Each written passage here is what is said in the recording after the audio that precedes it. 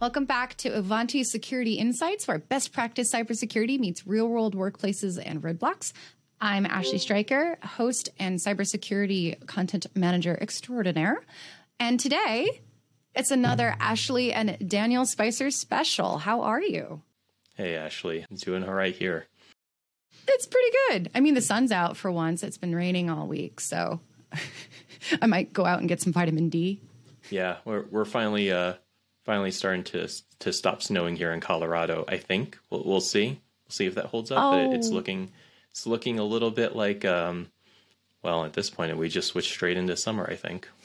Oh, I've only been to Colorado once. I'll have to make it out there sometime again. Maybe when Maryland is super humid and I can swim through the air. That's when I make my escape. But thank you so much again for coming on and joining us for a potentially awkward topic. If you guys have been hiding under a rock, you might not have heard. But there were some recent news stories about very high profile chief security officers having and dealing with breaches and then getting sued for their handling of said breaches. And they were recently sentenced and a whole bunch of stuff. So I have been informed that I am not able to ask for direct commentary on any specific stories due to a wide variety of reasons. But I wanted, there's this meme that I keep seeing and I've been seeing, and just the recent news reminded me that CSO doesn't stand for Chief Security Officer. It stands for Chief Scapegoat Officer. And I kind of want to explore why that is, because it feels like in a lot of the coverage I've been reading about it and other incidents as well, it does really feel like chief security officers get the short end of the stick. And why in the world would you ever want to be one? Yeah. So I guess let's start with maybe an easier question that's inspired by some of the recent stories that's going around. What is the difference between an unsolicited bug bounty and covering up a breach? So it's still very difficult to prove that you're trying to be a good party in these situations and report a real security issue so that it doesn't become a bigger problem. Well, and part of the issue, too, from what I understand from the researcher community, is that oftentimes you're just screaming into a void, right? And so there's a temptation on the part of ethical hackers, let's just call it ethical hackers versus criminal hackers here, ethical hackers, to prove that this is a problem and to demonstrate just how bad this could be for a criminal hacker. So where for you would you draw the line between an ethical bug bounty and extortion for exfiltration? I think it even gets a bit more complicated than that, right? Because extortion, I would argue, is still a gray area in the middle between ethical hacker, third party reporter versus somebody who is a bit more on not quite a criminal but still malicious, right? Because where the lines are for extortion and payments is actually somewhere in between still. Really? Okay. I think so. I definitely think so. So, I'll start by saying, like, most people who follow a responsible disclosure process, in my experience, are typically the good guys, right? They really are trying to help, and there is an expectation by some of them to receive some sort of compensation for that effort.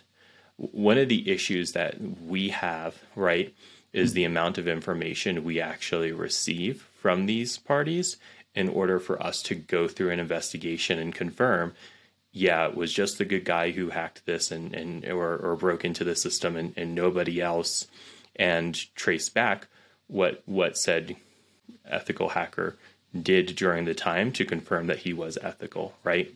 Mm-hmm. And so there are some lines that get really blurry there.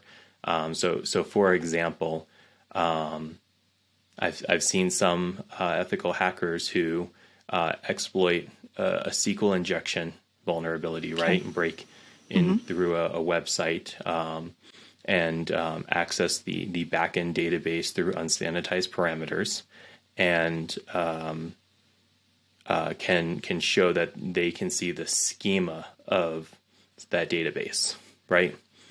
And then they report the schema as their evidence that they were successful. And that seems like a pretty clear line, especially if they can give me information like IP address and when they did it, so that I can trace that back through the logs. You can go and check your records. Exactly. I've got others who they pulled out an entire copy of the database and gave that to me. Right? Oh my God. And that is, and just so we're all speaking, this is previous experience. This is not, yes, this is not actually Avanti. These are cases where my previous life as a consultant, I was asked to help with an investigation, and we were, one of the questions that our employer as a consultant would ask us is, was this a ethical hacker or was this malicious? And so, if you go and take the entire database, you didn't need to do that in order to prove, right? You're now making it a bit more question. You're definitely heading into extortion, if not malicious, right? Because if you don't like how I respond, you can do all sorts of things with that database. And even if you do like how I respond, you can still do that, right? So this is where you have to apply some logic, right? And a lot of times, most times, you're not going to know enough about the party, right, in order to determine for sure if they're ethical or not. And then you have to base it on the actions that they've taken in the logs and how forthcoming they are with information to determine whether or not they're truly a good party, right? Sometimes people are just overzealous, right? And they get excited. Yeah, well, when you think about the origin of hackers, right? It's a can I do it and proving that you can do it rather than actual malicious intent, and sometimes that's still a challenge, especially for people who are newer into ethical hacking who just get excited. Yes, I was thinking that. Oh, man, I got the schema. Can I actually get the entire database? Right. So just to drive that example home a little bit more, it's definitely a challenge. So what do you do as a CISO when you're evaluating this and you think you have that gray area of let's say the overzealous newbie ethical hacker, right? Who you have a sneaking suspicion that they downloaded the database because they're super excited and just wanted to see if they could. And they've reported to you in a way that was not exactly professional, clearly just excited and thinking about kudos. You suspect that this is that kind of a situation. But the evidence and the trail now is pointing more in, like, if somebody without your experience is looking at this, they could go, we got hacked. Yeah. Like, how do you respond to that? Yeah, I'll be really clear. There are varying degrees of grayness in what's a ethical hacker. I don't think necessarily there are varying degrees of grayness in what is a breach. In a lot of places, we clearly define a breach or security incident is access to data by an unauthorized party, right? And that could be as simple as, an employee in your company who had, permissions that were overly permissive, or they were given an account that they shouldn't have, right? But in the case of a external ethical hacker, that's still a breach. That's what it is. So if they've taken the data out of the environment, right, or you saw that they were able to read that data, that's a breach. And if that is customer data, you have to report that, right? What does reporting look like? I know, so at Avanti, we're a private company, and I know there's other requirements for like an SEC public reporting, and I know you've dealt with a lot of them as a consultant of both different flavors, varieties, and then it gets even worse if you're a government agency or a publicly funded sector infrastructure kind of thing. So, and I know the rules have been changing on this recently too, with different agencies getting their 3 cents in. It changes a lot. It depends on the company, and honestly, it gets very complicated when attorneys get involved, especially breach coach attorneys. Breach coach attorneys? Yeah. So a breach coach is an attorney that is assigned to a security incident, and they are basically required at this point from an insurance perspective. And the truth of the matter is, most breach coaches, not all of them, I know a few really good ones, but most of them are trying to limit damages. That is their job, right? And so they're trying to protect the company, but honestly, I think they're more trying to protect the insurance companies in a lot of cases. Yeah. That's the truth of the matter. And you know what's really expensive? Reporting a breach and getting sued for it. So right. It definitely gets more complicated, especially when you have a less sophisticated attorney, or an attorney who is really trying to do some mental gymnastics about avoiding these. And unfortunately, in my time as a consultant, you definitely run into those characters. That's okay. That's part of what's been an interesting subset of the conversation too, is that when you said that breach coach is there to protect the company, or sometimes not so hidden, protect the insurance company that's on the hook to pay for this, whatever it turns out to be to a certain extent, the CISO isn't in there, right? The CISO is the guy reporting. Not only is he the messenger, or she, they, I will use they, they're the messenger reporting now this breach that's now going to cost a buttload of money. They're also the one who's ostensibly supposed to prevent the impossible, right? So true story, something that I don't share very often. I said I would never be a CISO or a CSO. Really? Yeah, I said that.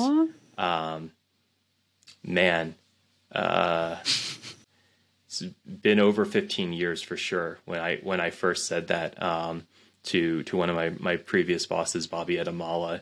He's like, I want to get you to the position that you can be sitting in my place, because I think you have the potential. And I said, Bobby, with all due respect, I never want to sit in your seat.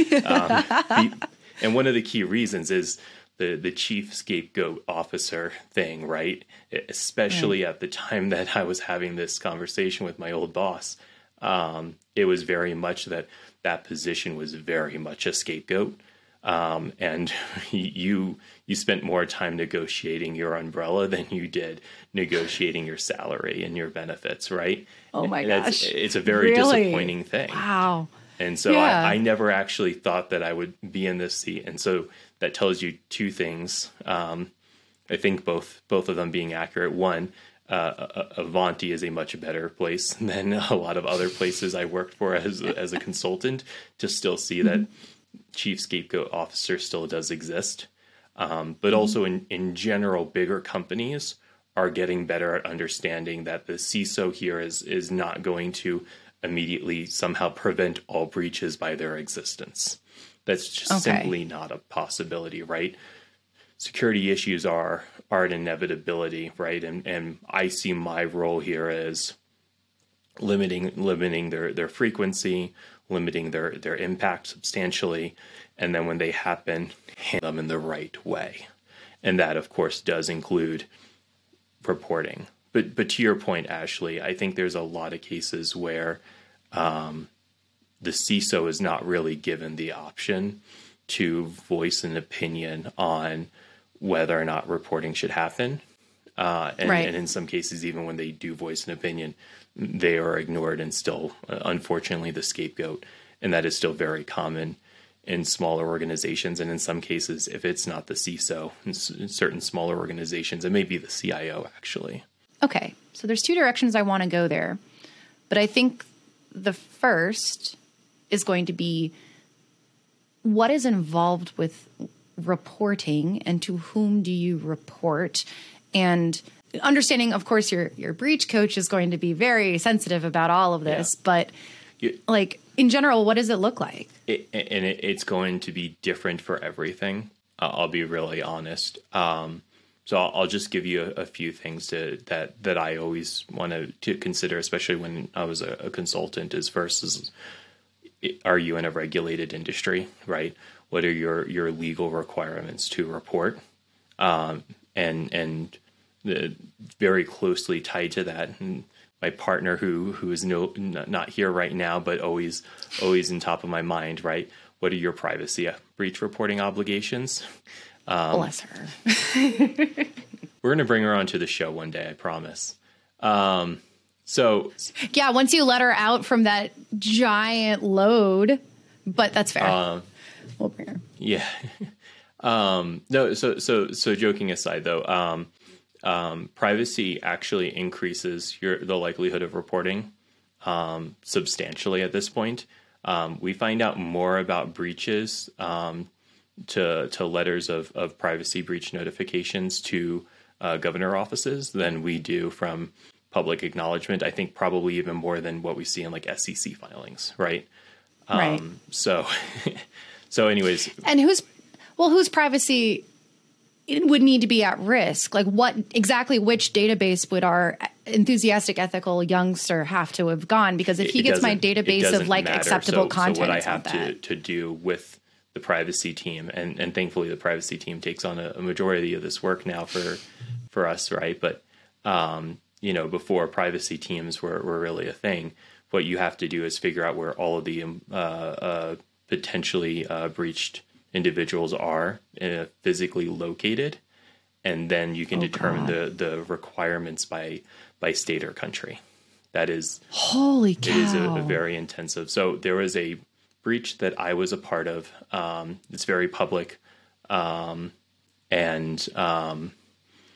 the attorneys on that had to review not only all of the U.S. states, but I think they were close to 150 different countries that they had to evaluate. Oh my God. And doing notification took almost 8 months. Just 8 months, though. That's impressive. Yeah. Well, it was a big team. It was a big team, not on the forensic side and on the legal side, a very expensive team, as you can imagine, right? Which is why we talk about the cost of these privacy breaches.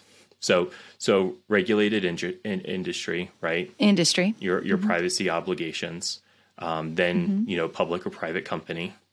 Those are like the top three things you have to consider, and then after that, it is your individual requirements with your customers, and this is becoming an increasing thing, and a very complicated thing because everyone wants to control how this message gets out, right? So if your customers, and I'm primarily looking at this from a B2B perspective, if your customers put terms in these, you can see all kinds of interesting things, like who gets to determine whether or not a breach needs to be reported, who's responsible for the reporting, who has to pay for that reporting, whether or not you're allowed to report to anyone else, right? And it gets very complicated if you have multiple parties trying to make sure that the standard reporting language is the same amongst all of those. And then also you don't accidentally end up in breach of those because you pulled in a third-party forensics or because you were obligated to report to a government or some other regulator or entity, right? It becomes very complicated. And I actually think that this has been more pushed also from the privacy side, but it's a natural evolution of the increased reporting regulations around security breaches. So there's a lot to consider. There's a lot that's at stake: time, attention, manpower, reputation, all the knock-on effects, financial, insurance. There's multiple different people, and if you're in a regulated industry, I can imagine you probably have government pressure about not wanting to be breached or seen as breached from a national security perspective. Or, there's so many secondhand influences, all of whom desperately don't want to breach in the first place. And I can imagine wanting to bury their heads in the sand that it happened at all to avoid that entire mess, right? There's got to be insane pressure on security teams in general, but specifically the CSO, about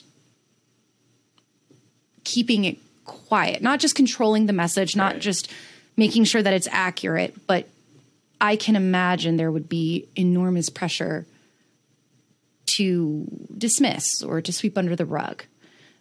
Yeah. Have you heard about or seen cases where that may have happened? In my consulting days, all the time. Honestly, it's incredibly disappointing. The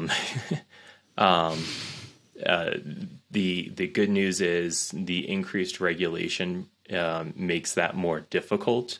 On the other hand, the pressure does intensify on security teams, and sometimes without the proper understanding or appreciation of what preventing a security incident actually entails in the first place. So I think this is something I actually talk to my downstream vendors and sometimes my customers, but mostly my downstream vendors a lot when they try to negotiate how what the requirement is for reporting.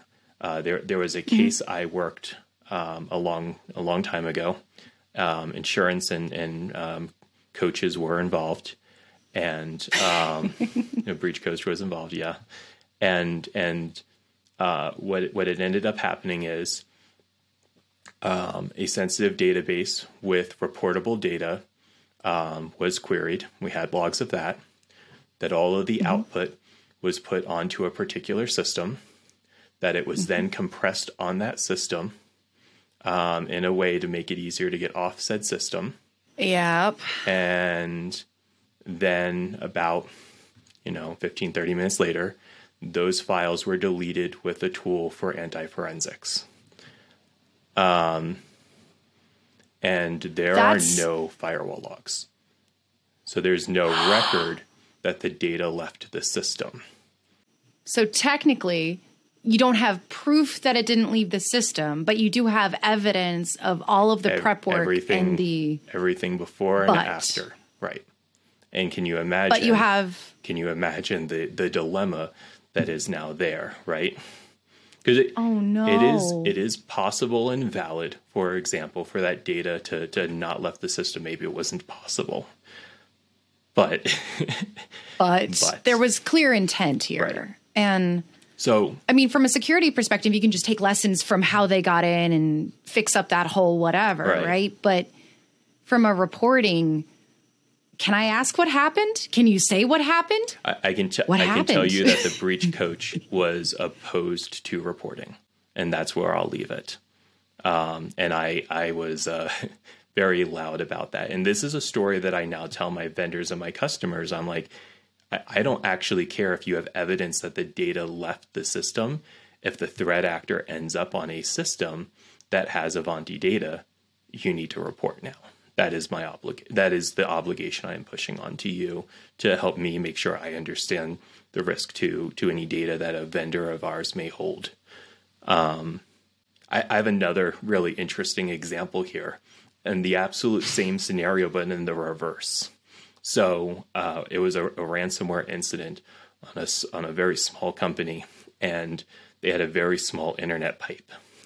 And so the threat actor for the ransomware tried to say that they had stolen all these backups. And we're talking like hundreds of gigabytes of data over the weekend that they had told me they stole. Right. But I found evidence of the threat actor accessing getting jammed up at the... They actually accessed a speed tester. I found the browsing history on the box, and the way that they stored the speed test results so that you can share it with somebody allowed me to pull up the results that the threat actor used to test the speed of the pipe, and we did the math. It was impossible for them to get the data out. It was literally... They got jammed up at the start. It was literally impossible. And so we were able to forensically prove these guys just deleted all your data and encrypted it. They did not steal anything, right? Sometimes you end up in those positions where you can say, yeah, the data didn't actually leave the environment. But, you have to be really, really confident. We did a lot of math, a lot of real testing over several days to prove that it was never going to be possible. And then we were able to get to a level of confidence that you had a ransomware incident, but you didn't necessarily have a data breach, right? And so the situation is different. So it is difficult. It is difficult, and there is a lot of. So how can to kind of put a bow on it a little bit? What are some, knowing that you guys are flooded with information, right? You're basically like the FBI of a company at any given time. And like the FBI hotline that gets a lot of random tips, you know, your job is, like those agents, to sort through all of the intelligence and triggers that you get to decide what's a real threat and what isn't. And occasionally you're going to run up against, I have exfiltrated all of your backups, but they didn't actually, versus you have all of the evidence of a breach, but not the smoking gun.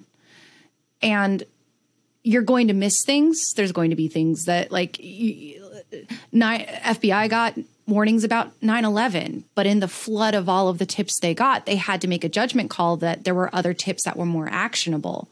And all we see are two giant smoldering ruins of a tower, not all of the 200 other incidents that were prevented because they acted on the other tips, right? And so CSOs are left holding that bag there, right? So what would you recommend to those in senior security positions who are concerned that they might get pressure to cover something up like this, or are being pilloried for something that genuinely could not have been foreseen or prevented with the tool set and the assumptions they had made? Yeah. A lot of documentation, unfortunately. In the position that we're in, I think a lot of us are just used to CYA, and that's a bit unfortunate. But honestly, you know, the best advice that I can give starts at the hiring. Make sure part of your interview process for a CSO or a CISO position, or even if it's like the buck stops with you from a security perspective, and you're like the director of security reporting in the CIO. Interview with the legal team, understand where they stand on things, understand their competency, make sure you understand that their view of the regulations that the company is under, and check to make sure things are kosher there. I can't stress enough how important the legal and privacy partnerships are with security in these kinds of situations. So that is my best and number one advice. Is probably there. But you know, for everything else, you know, if you do get fired as a result of a security breach and you become that scapegoat, I think there are ways to tell that story to other companies to still be a good person to hire. And a lot of very successful CISOs and CSOs are the battle-worn ones, right? People who have actually been through these fires and had to handle a breach. If you are a CISO that has never handled a breach, I mean, good on you. Congratulations, you're really lucky. But I actually don't know that that's a positive in this world anymore. I think that having that first breach experience is so critical and so important that you shouldn't be afraid of having that experience and going through that fire and earning your stripes, if you don't mind the metaphor. I think that's really nice. I'm going to say this now with a recording stamp of the date and the publication day. I would never want to be a CSO. You guys have a rough gig. And I've really admired the way that you and Amanda and the rest of the security team have been very open at Avanti and actively in training and with us as end users, and the amount of buy-in that you have with the C-suite has been very lovely to see. And I would like to say that because we are a cybersecurity vendor, I shouldn't have to be amazed by that. But I have a sneaking suspicion that it's a genuinely laudable situation. So, plus you guys have a great sense of humor. I think it's a little bit of gallows humor. a little bit. Well, thank you so much, Daniel. I knew this was a bit of a weird and no worries, potentially sensitive kind of subject. So I appreciate your taking the time to open the kimono. Absolutely. Honestly, this is when we talk about transparency and security, this is definitely a place that we should be talking about, because companies and executives who just use the CSO as a scapegoat, use the CISO as a scapegoat, they're not doing anyone any favors. That doesn't actually make the company better, unfortunately. No, that just means that they've now wallpapered over the glaring hole in the wall.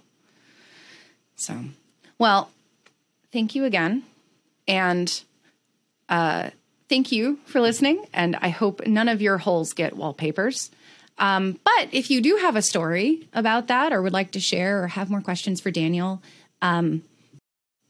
find us. Avanti happens to be on just about every social platform except possibly Mastodon. Crossing my fingers for that one.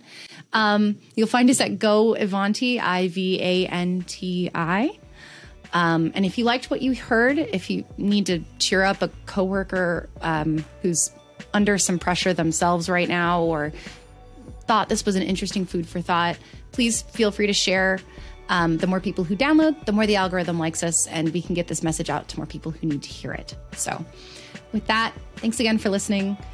We'll talk soon. Stay safe. Bye.